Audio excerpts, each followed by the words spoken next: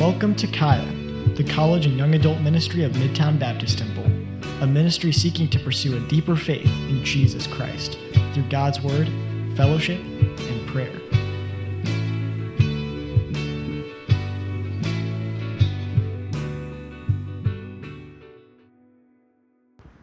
Good morning, everybody. Hey, my name is Seth. I'm a Bible study leader here. Praise the Lord. So if you want to hear our pastor, Brandon, he'll be here next week, but I'm filling in today. And so, first things first, man, God is holy. And if you guys don't know, Jake's mom got saved yesterday.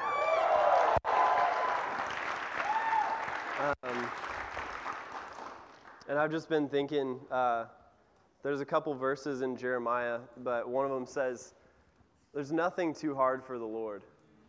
And I'm just blown away and encouraged. So, like I said, my name's Seth. I'm married to JJ. She's the greatest woman who's ever lived. And those are the facts, and I'm not sorry about it. So with that, today we're going to be in the book of Ezra. So if you want to flip to Ezra chapter 8, verse 31. And so it's really funny. I was preaching this message to JJ last night. We're driving home from my parents' house. And so today we were sitting in Sam's sermon, and there were like points where it was almost word for word, like points in my message. And so the Holy Spirit's awesome. And so, Ezra 8:31, I'm just going to give some background on the book of Ezra. So, the book of Ezra happens because Israel was taken into captivity into Babylon for not keeping the Sabbaths, which they had promised God that they would do, right? They made a covenant with God that they were going to keep the law and they were going to keep the Sabbaths, right, resting on the seventh day and every seventh year, and they didn't do it. And so God's promise in that covenant was if you don't do that, you're going to get taken into captivity. And so they get taken into captivity. But Jeremiah has a prophecy that King Cyrus of Persia would help the Jews get back to Jerusalem and rebuild. And so that happens. King Cyrus, his spirit's stirred up, and he helps this remnant return to Jerusalem. By the way, I just plagiarized Brandon in his sermon slides. We went through a series on how to be a righteous remnant. And there's kind of an example here of how not to be a righteous remnant as well as how to be a righteous remnant. And so, we see this remnant return. And they come back with all the silver and the gold and the vessels, the artifacts of temple worship that were from the old temple that was destroyed. And so they start building the altar and offering sacrifices to God. And then they begin rebuilding the temple, but there's attack, right? And so it's like a Rocky movie. They get knocked down, and God's speaking through the prophets Haggai and Zechariah in the corner, like Mickey. He's like, get up! And so they start rebuilding the temple again. And then they finish the temple. And this is when Ezra heads back to Jerusalem.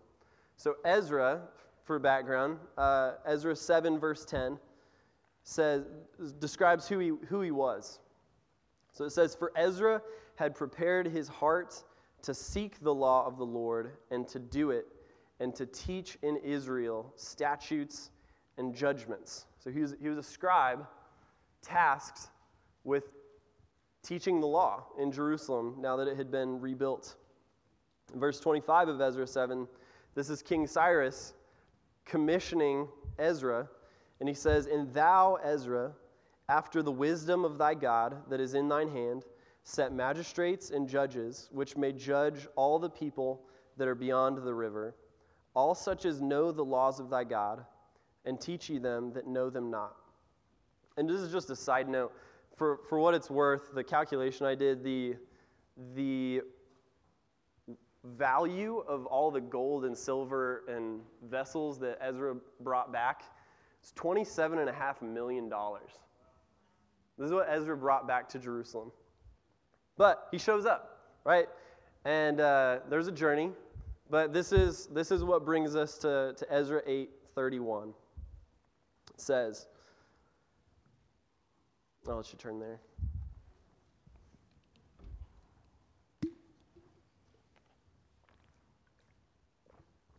Then we departed from the river Ahava on the 12th day of the first month to go unto Jerusalem.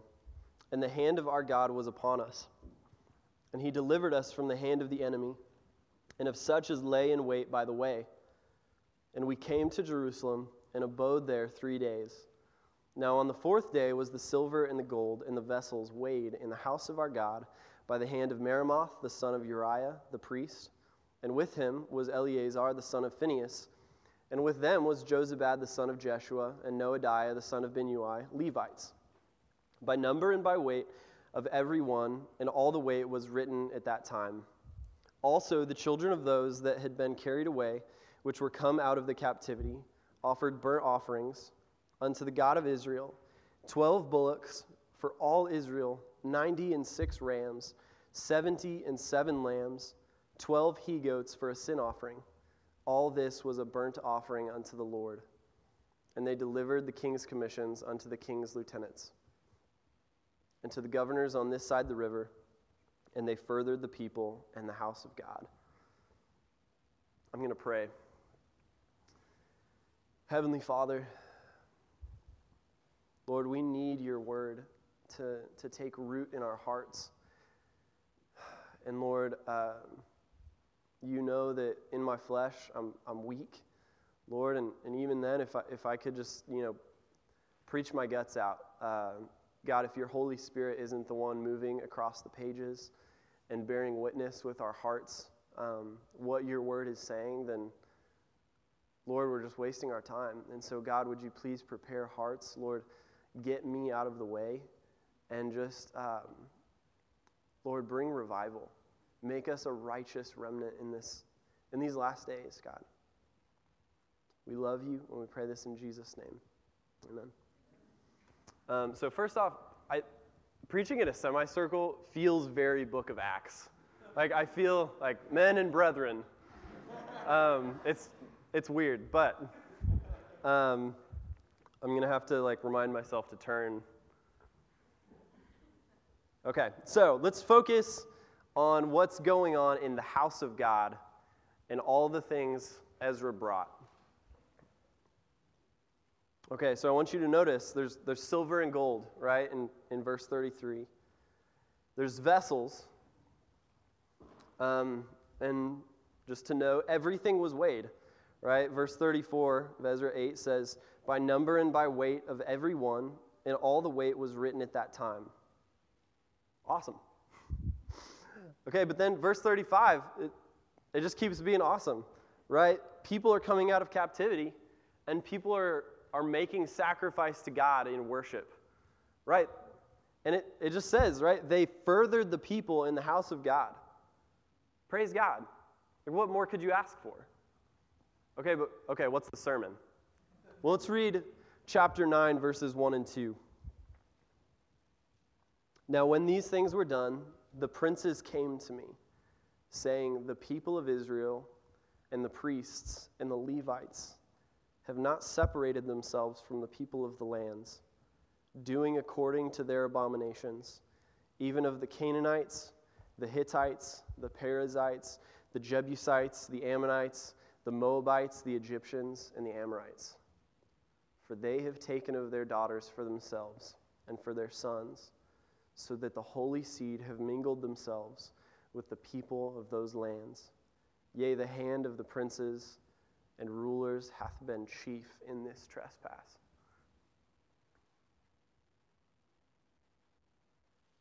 Okay, so what's the picture? Let's go back to Ezra 8. that passage we read. So what's the house of God? So while each believer is a temple of the living God, Paul writes something interesting to Timothy. He says, "But if I tarry long, that thou mayest know how thou oughtest to behave thyself in the house of God, which is the church of the living God, the pillar and the ground of the truth." So we have our own house of God. And so now we can see how we can inject ourselves into this passage, right, carefully. We don't want to take promises that aren't ours. But we can see ourselves. And so what can we glean from this passage devotionally? Okay, well, what do the silver and gold represent? It's the Word of God, right? We see that in Psalms 12 and 19. We have, exceeding great and precious promises in the Word of God. There's also vessels, right? These are believers or disciples, right? 1 Thessalonians 4:4 says, "Every one of you should know how to possess his vessel in sanctification and honor." That's our body, right?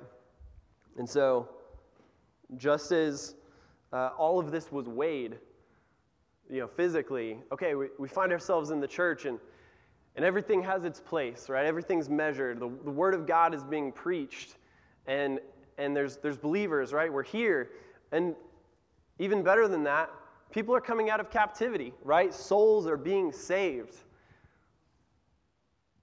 People are worshiping God.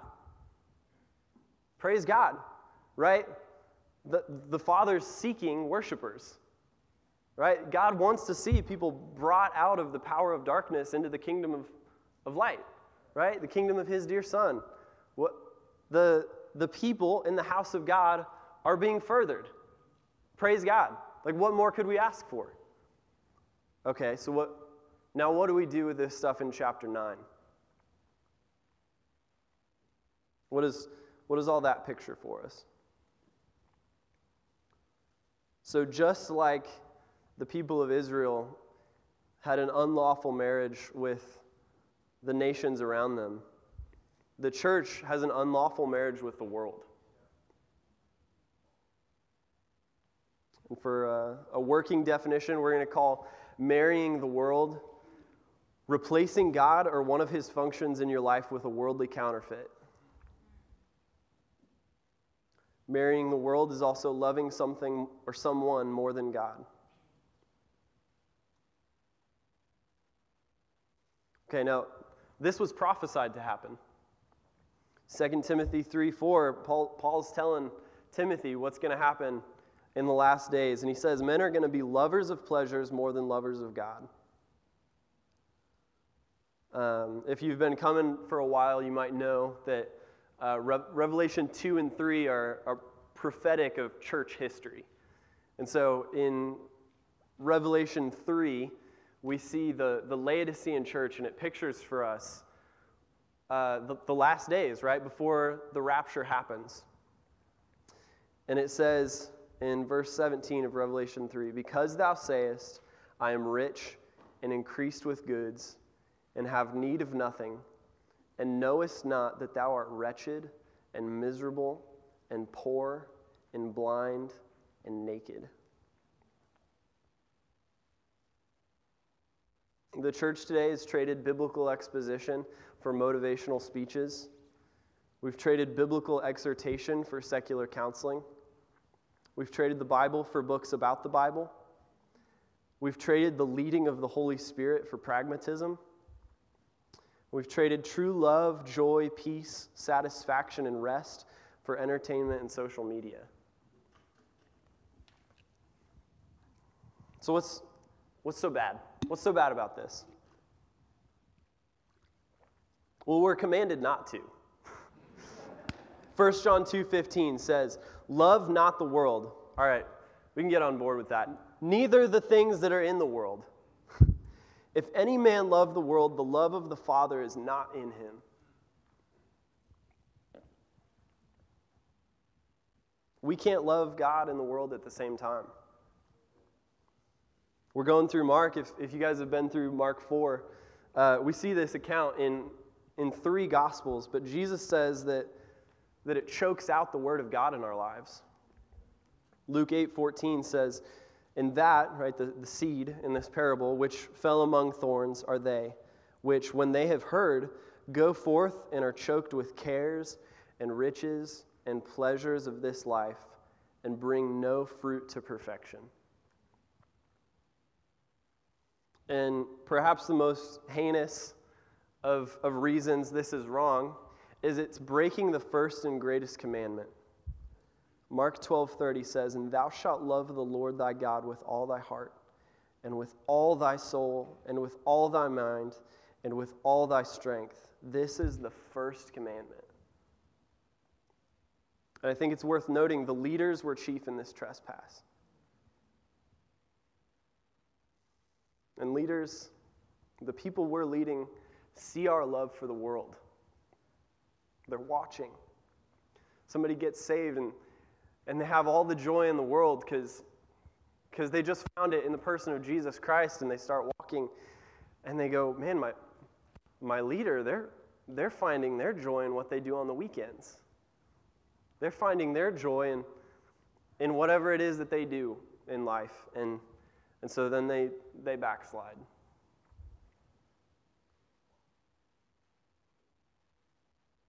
And I'm preaching to myself, by the way. So what do we do? What do we do when we know that we have this unlawful marriage with the world? Well, we need to ask ourselves, who is Ezra? Who's Ezra in this picture? So Ezra's name means help. And he came to Israel to teach them the word of God. And he was working in Israel both to will and to do of God's good pleasure. So we can see Ezra pictures for us the Holy Spirit. So what do we do with that? So what's the Holy Spirit's reaction to hearing that the church loves the world? Ezra 9, verses 3 and 4, it says, "And when I heard this thing, I rent my garment and my mantle, and plucked off the hair of my head and of my beard, and sat down astonied. Then were assembled unto me every one that trembled at the words of the God of Israel, because of the transgression of those that had been carried away. And I sat astonied until the evening sacrifice." And so, man, the people of God and the house of God are being furthered. But the Holy Spirit gets wind that they love the world. And the Holy Spirit, I don't believe the Holy Spirit has hair, but rips out his hair and rips out his beard and just falls down and just sits there. He's grieved. The Holy Spirit is grieved with our affection for the world. So what do we do? Key point 1, come to God trembling at his words. Come to God trembling at his words.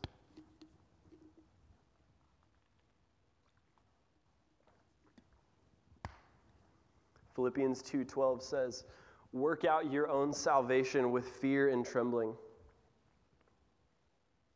This happens when people first get saved, right? They heard that there's a holy and a righteous God that they've sinned against, and if they don't get it right, they're going to hell for eternity, right? And it causes us to tremble, right? The thought of being separated from God, being in a lake of fire for all eternity. Like, what do you do but tremble? When I got discipled, I learned for the first time that God had preserved his word for me in English, right? And I knew that I had the very words of God in my hand.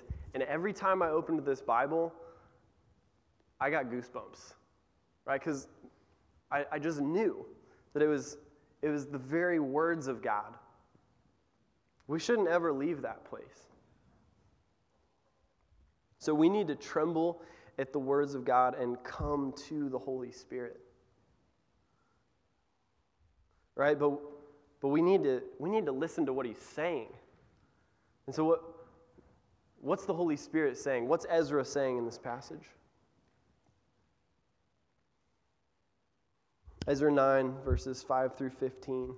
This is the prayer that Ezra prays for Israel, and I think it's a picture for us of what the Holy Spirit is saying in our day and age. And at the evening sacrifice, I arose up from my heaviness, and having rent my garment and my mantle, I fell upon my knees and spread out my hands unto the Lord my God, and said, O my God, I am ashamed and blush to lift up my face to thee, my God. For our iniquities are increased over our head, and our trespasses grown up unto the heavens. Since the days of our fathers have we been in a great trespass unto this day. And for our iniquities have we, our kings and our priests, been delivered into the hand of the kings of the lands, to the sword, to captivity, and to a spoil, and to confusion of face, as it is this day.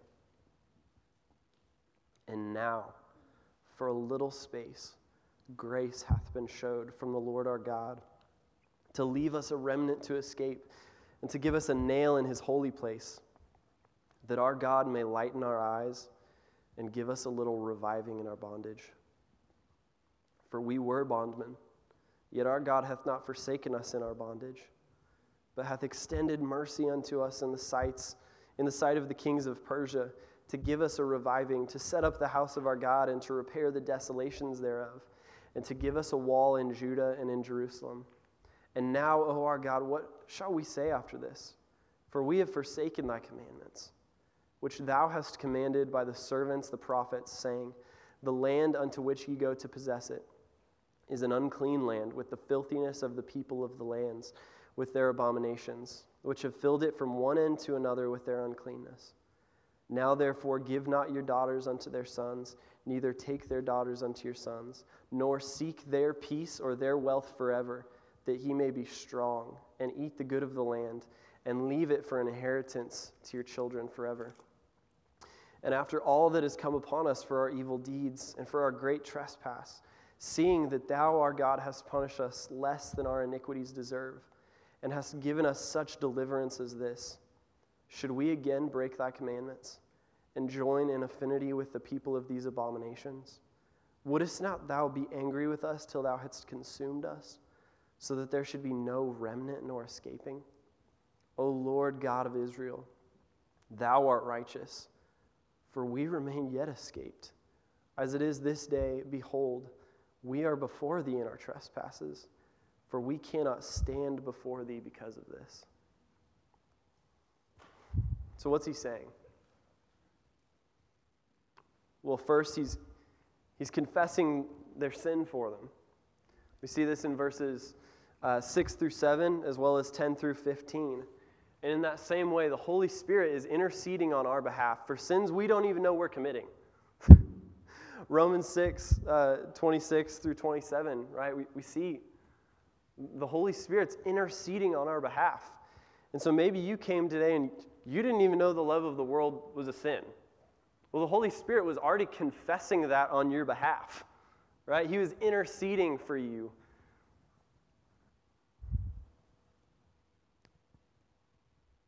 So he confesses their sin for them, but I want you to see, so the confession is verses 6 and 7 and 10 through 15, but at the heart of that intercession, he points to grace.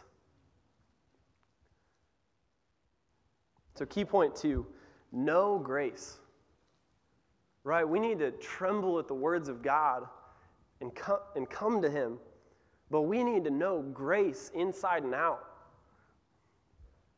You know how I know that we need to know grace? Every single letter written to the church, Romans through Philemon, begins and ends with grace. And so if you're taking notes, This isn't on here. I just want you to be still. I'll let you finish writing, but I want you to just hear this. I'm just going to read all of these verses. The book of Romans 1:7. Grace to you and peace from God our Father and the Lord Jesus Christ. 16:24. The grace of our Lord Jesus Christ be with you all. Amen. 1 Corinthians 1:3. Grace be unto you and peace from God our Father and from the Lord Jesus Christ. 16:23. The grace of our Lord Jesus Christ be with you. 2 Corinthians 1:2. Grace be to you and peace from God our Father and from the Lord Jesus Christ. 13:14. The grace of the Lord Jesus Christ and the love of God and the communion of the Holy Ghost be with you all. Amen. Galatians 1:3. Grace be to you and peace from God the Father and from our Lord Jesus Christ. 6:18. Brethren, the grace of our Lord Jesus Christ be with your spirit. Amen. Ephesians 1:2. Grace be to you and peace from God our Father and from the Lord Jesus Christ. 6:24. Grace be with all them that love our Lord Jesus Christ in sincerity. Amen. Philippians 1:2. Grace be unto you and peace from God our Father and from the Lord Jesus Christ. 4:23. The grace of our Lord Jesus Christ be with you all. Amen.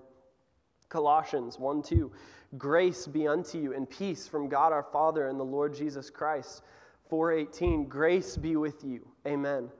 1 Thessalonians 1:1. Grace be unto you and peace from God our Father and the Lord Jesus Christ. 5:28. The grace of our Lord Jesus Christ be with you. Amen.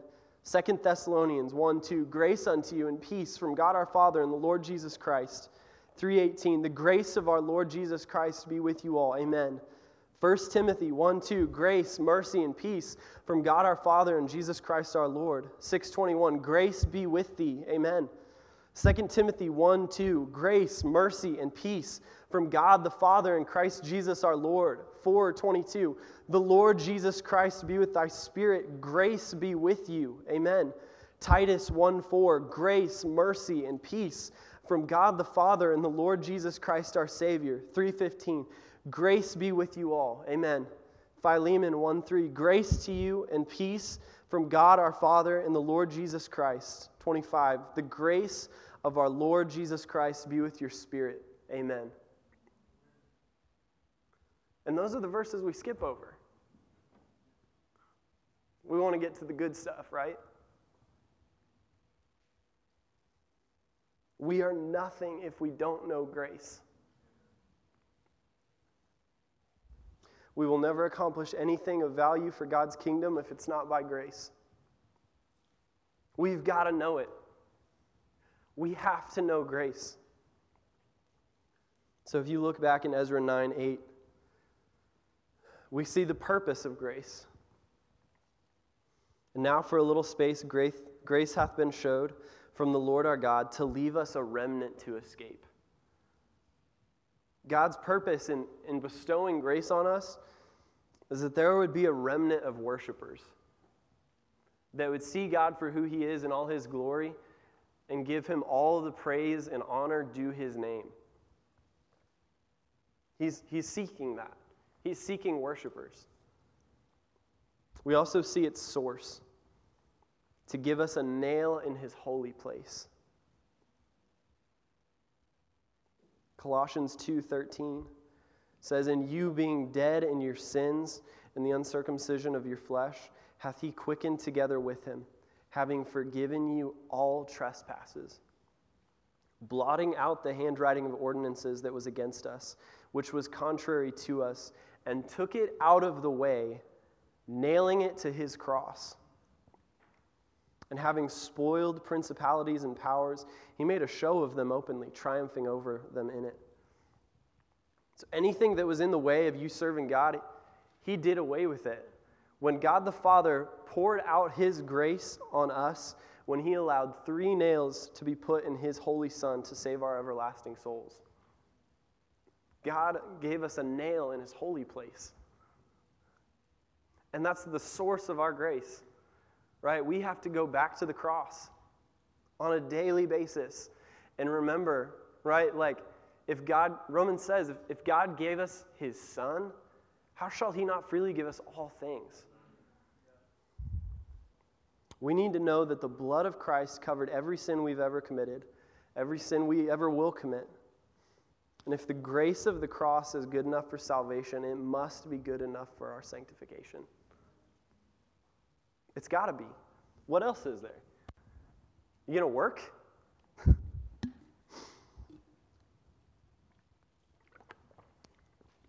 So we see the purpose of grace, we see the source of grace, but we also see the means of grace. How does it actually work in and through us? Well, it's to lighten our eyes. It's to give us a reviving in our bondage. We see this in Ephesians 1, right? Paul tells us we ought to have the eyes of our understanding enlightened, right? That we can know the riches that we have in Christ. But it goes beyond that, right? We ought to see His power. We ought to see revival in our lives. Because that same power that God wrought in Christ when He rose Him from the dead, that same power lives in you, believer.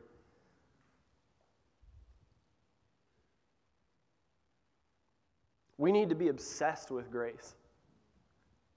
I mean, have you met somebody that's obsessed with grace? It's the most refreshing thing, right? I remember Larry and I were talking about this the other day. Where's Larry at? What's up, Larry? So when Larry first got saved, he just wanted to meet up on campus, right? And just like hang out, like read the Bible. And so we meet up and we walked through the Bible for 3 hours straight because Larry so wanted to know his Heavenly Father. Why do we leave that place? Like if we know that all the treasures of wisdom and knowledge are hid in Jesus Christ, why are we looking anywhere else?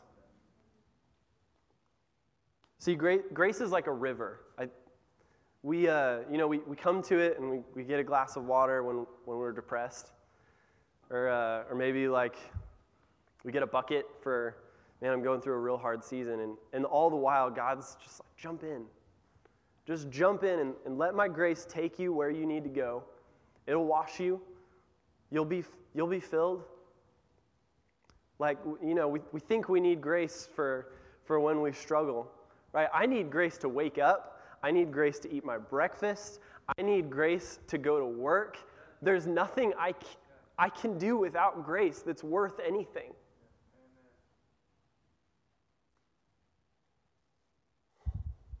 We've got to be obsessed with it. Okay, so the Holy Spirit intercedes for us. He points us to grace, but he tells us our testimony. So if you read verse 9, it says, "For we were bondmen." Not anymore. Romans 8:16 says, "The Spirit itself beareth witness with our spirit that we are the children of God." And do you just like sit down and just listen and let the Holy Spirit remind you where you came from, what all He's brought you through? Galatians 5:1, right? "Stand fast in the liberty wherewith Christ hath made us free, and be not entangled again with the yoke of bondage." See, we were bondmen. We don't have to be bondmen anymore. We don't have to live the way we used to. We don't have to be tied to the things of this world like, I don't know, all of the world is screaming that we need to do.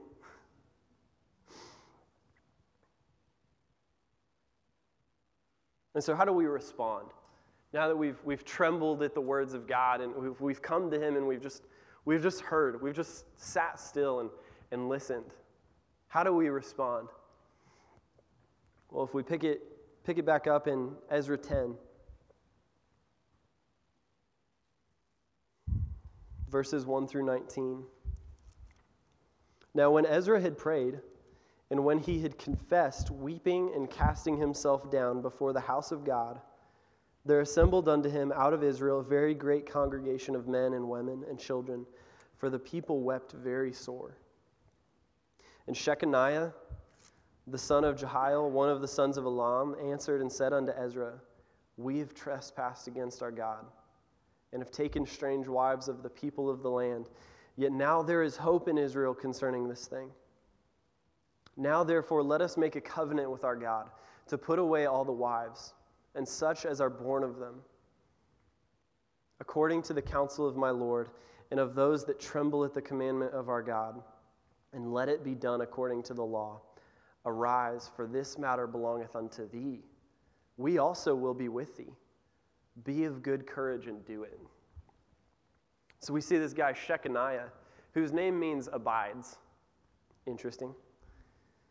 He confesses and invites Ezra to divorce them from all their wives.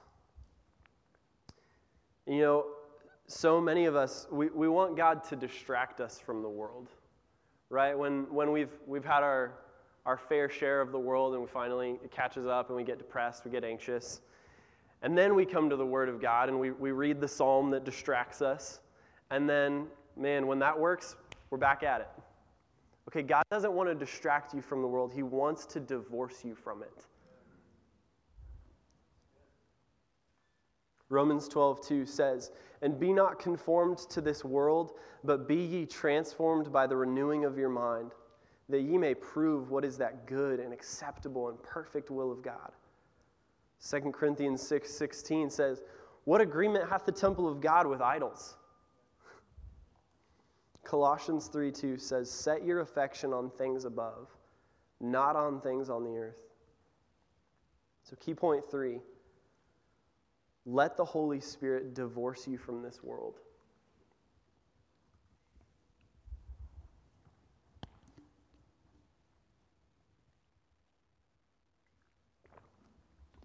Let the Holy Spirit divorce you from this world. Shechaniah says, right, arise, for this matter belongeth unto thee. I can't just leave the world, right? I can't do that in my own power. But if I seek things above and not things on the earth, right? And I choose to just set my affection there, it's going to happen, right? And we allow the Holy Spirit to work in us, to will and do of His good pleasure, where we start desiring the things of God more than the phony things of this world. He'll do it. But we've got to come together to do that. How are the lost going to see a peculiar people if we look just like they do?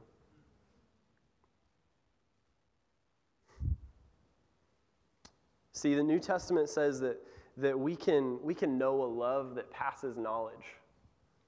We can know a peace that passes understanding, and we can know a joy that's unspeakable. Man, like, is that actually being made reality in my life? Ezra showed up with $27.5 million. The Holy Spirit's got all the treasures of wisdom and knowledge. We're not interested in that. We've got our wives, right? We've got the things of this world that we love.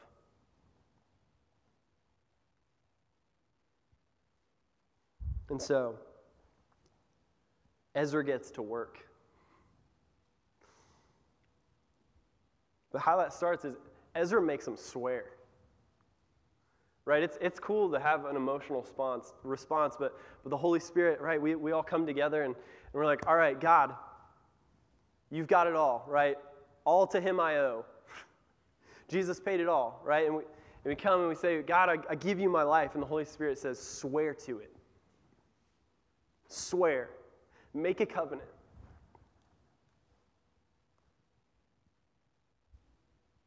You made a covenant when you got saved. Is it that much more scary to really give God your whole life?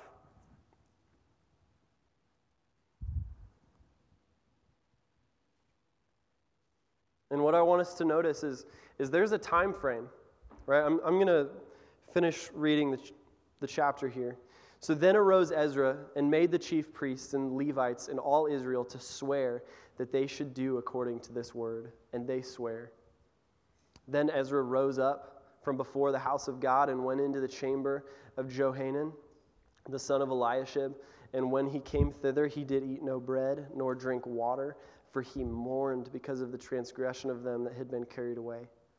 And they made proclamation throughout Judah and Jerusalem unto all the children of the captivity, that they should gather themselves together unto Jerusalem, and that whosoever would not come within 3 days, according to the counsel of the princes and the elders, all his substance should be forfeited, and himself separated from the congregation of those that had been carried away. Then all the men of Judah and Benjamin gathered themselves together unto Jerusalem within 3 days. It was the 9th month on the 20th day of the month, and all the people sat in the street of the house of God, trembling because of this great matter, and for the great rain. And Ezra the priest stood up and said unto them, Ye have transgressed, and have taken strange wives, to increase the trespass of Israel. Now therefore make confession unto the Lord God of your fathers, and do his pleasure, and separate yourselves from the people of the land, and from the strange wives. Then all the congregation answered and said with a loud voice, As thou hast said, so must we do. But the people are many, and it is a time of much rain, and we are not able to stand without. Neither is this a work of 1 day or 2, for we are many that have transgressed in this thing. Let now our rulers of all the congregation stand, and let all of them which have taken strange wives in our cities come at appointed times, and with them the elders of every city, and the judges thereof, until the fierce wrath of our God for this matter be turned from us. Only Jonathan the son of Asahel, and Jahaziah the son of Tikva, were employed about this matter, and Meshullam and Shabbathai the Levite helped them. And the children of the captivity did so. And Ezra the priest with certain chief of the fathers, after the house of their fathers, and all of them by their names were separated, and sat down in the first day of the 10th month to examine the matter. And they made an end with all the men that had taken strange wives by the first day of the first month. And among the sons of the priests there were found that had taken strange wives, namely the son of Jeshua, the son of Jozadak, and his brethren, Maaseiah, and Eleazar, and Jarib, and Gedaliah. And they gave their hands that they would put away their wives, and being guilty, they offered a ram of the flock for their trespass. And so we see there is a time frame, right, in verse 8. There's a time frame in which we have to respond to when we know that the Holy Spirit's grieved at our love for the world. Right now, there's always grace. I want to emphasize that. But Hebrews 3:13 says, Exhort one another daily while it is called today, lest any of you be hardened through the deceitfulness of your sin. And there might just come a time when God just gives us over to the love that we have for this world. There's also another time frame, right? Sam said this, the judgment seat of Christ, it's today. If it's not today, it's tomorrow, right? And it says in verse 8, if they didn't come in 3 days, all his substance should be forfeited. I don't want to sit naked and weeping outside of the mansion that God had for me.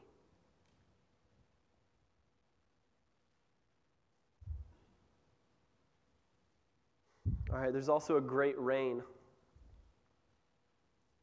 We see that. This is a picture of God's favor. Proverbs 16:15. It's beautiful.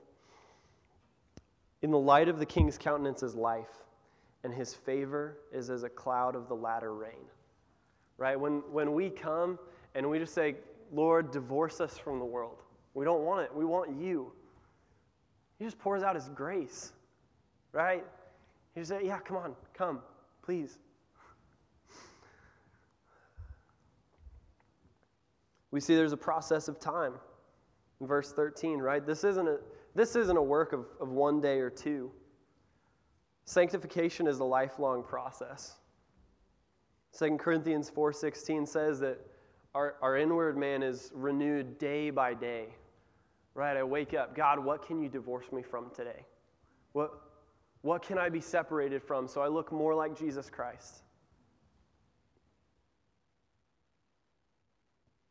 It's a process of time, but there are also appointed times in verse 14. Right? People come at appointed times, That's altar calls, guys, right? Whenever there's an altar call, there ought to be responses, right? If the book is open, God's speaking and conviction ought to take place. What can God divorce you from? Right? Your discipleship lesson, right? Like, talk to your discipler. Get input from them on the things you may need help discerning, like what's conviction and what's guilt, right? Cage Cordell and I talked about that yesterday. This is one of the hardest things of the Christian walk, is figuring out the difference between conviction and guilt. Okay, there's appointed times, but there's also appointed people, right? We see this in verse 15. There are people specifically employed for this matter. And guys, your Bible study leaders and your disciplers are specifically appointed by God through the Holy Spirit in the structure of the local church to counsel you. You don't need to text around them and text pastors, right? Like, do they have the Holy Spirit or not? Does your Bible study leader have the same Holy Spirit that Brandon has? Right? I don't want you to be afraid to talk to Brandon, but talk to your Bible study leader. It's also a case-by-case basis, right? We're not all getting divorced at the same time in the same way, right? And this is a theory I have, so take that for what it's worth. But I think American legalism looks the way it does, right? The fact that, you can't watch movies, you can't play cards, you can't dance, right? Like, we think of those things as legalism because there was a generation before them that gave those things up out of a love for God. And that generation came up after them and thought, well, if I just give those things up, I'll be holy. That's not what God's calling us to. So maybe something's a conviction for somebody because they loved it more than God at some point in time. Don't you dare put that on someone else. See, telling somebody that entertainment is sin is equally as wicked as loving entertainment more than God. Right? Don't put your convictions on other people. This is a case-by-case basis. What has God called you to separate from?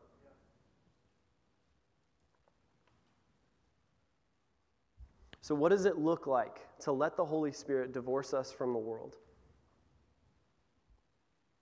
Verse 19 says, "And they gave their hands that they would put away their wives, and being guilty, they offered a ram of the flock for their trespass." They just gave their hands, right? It said, "I'm guilty," right? They confessed with the Holy Spirit. They confessed with Ezra. They said, "I'm guilty." And they offered a ram, right? This picture of the cross again, right? Going back to the cross, saying, "I'm guilty." And it's like, we put our hands out to be handcuffed, and God just picks us up, right? And just gives us a hug. Says, "I've got grace," right? Remember the cross? There's grace.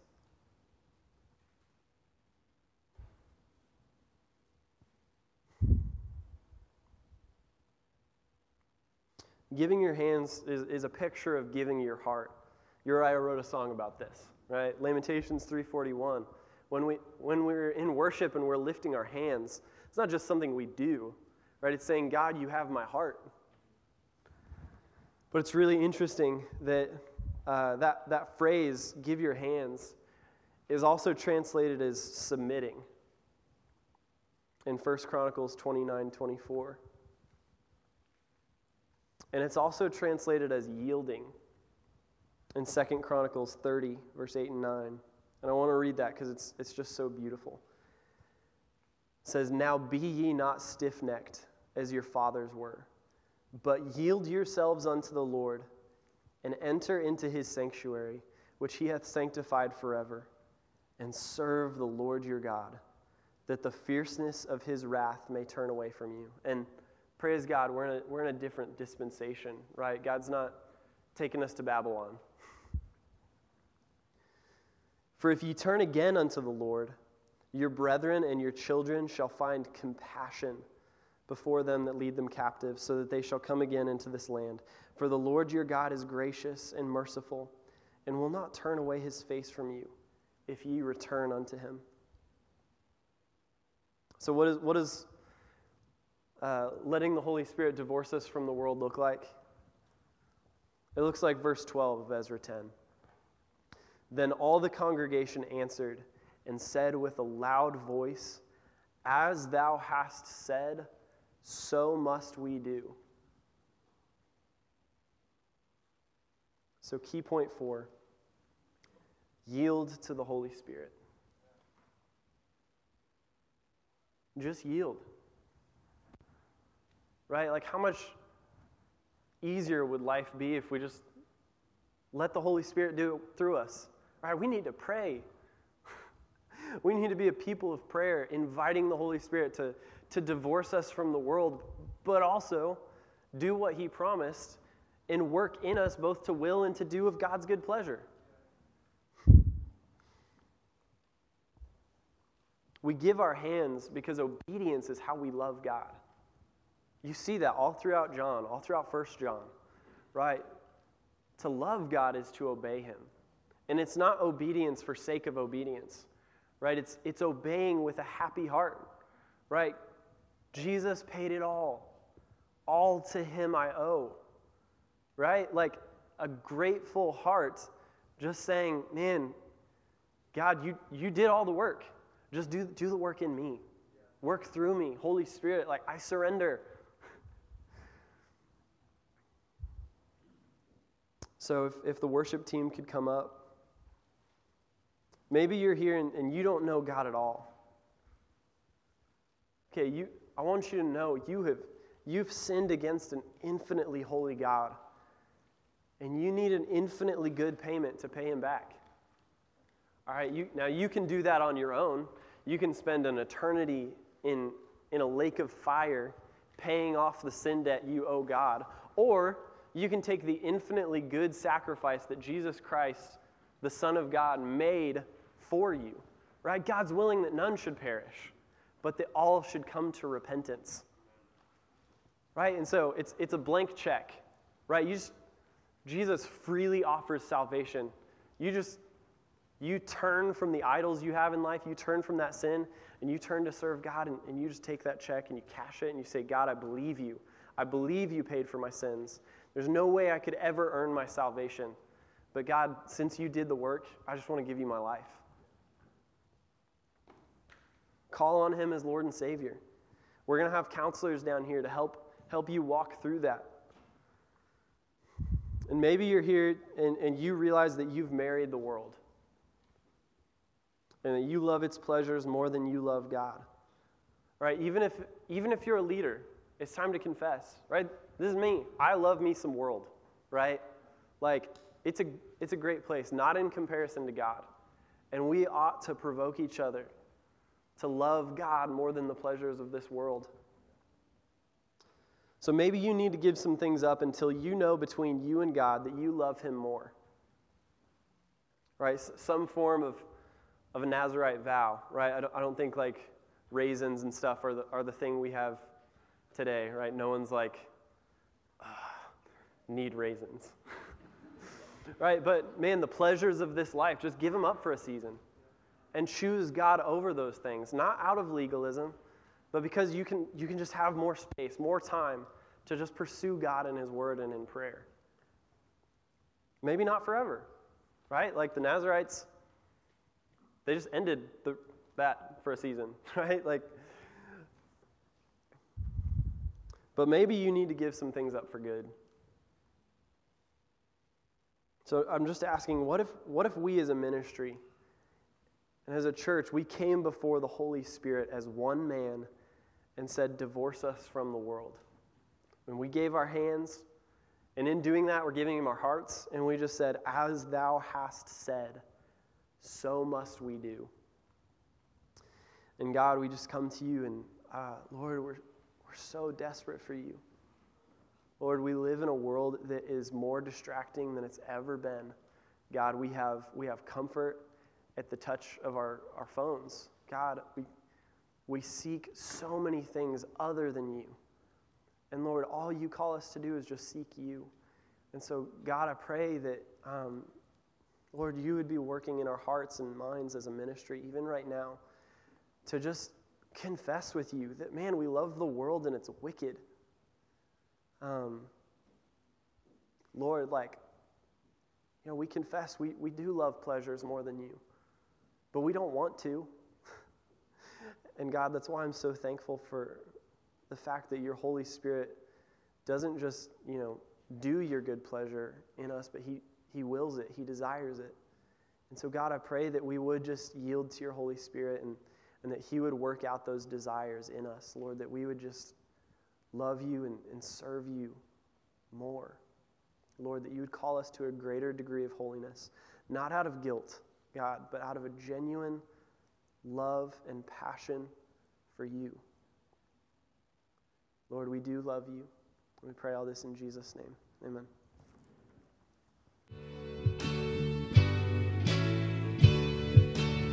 We hope that today's message encouraged you to follow Christ in his word. For more information about Kaya, for service times, and information about our disciple-making ministry, please visit our website at caya.live.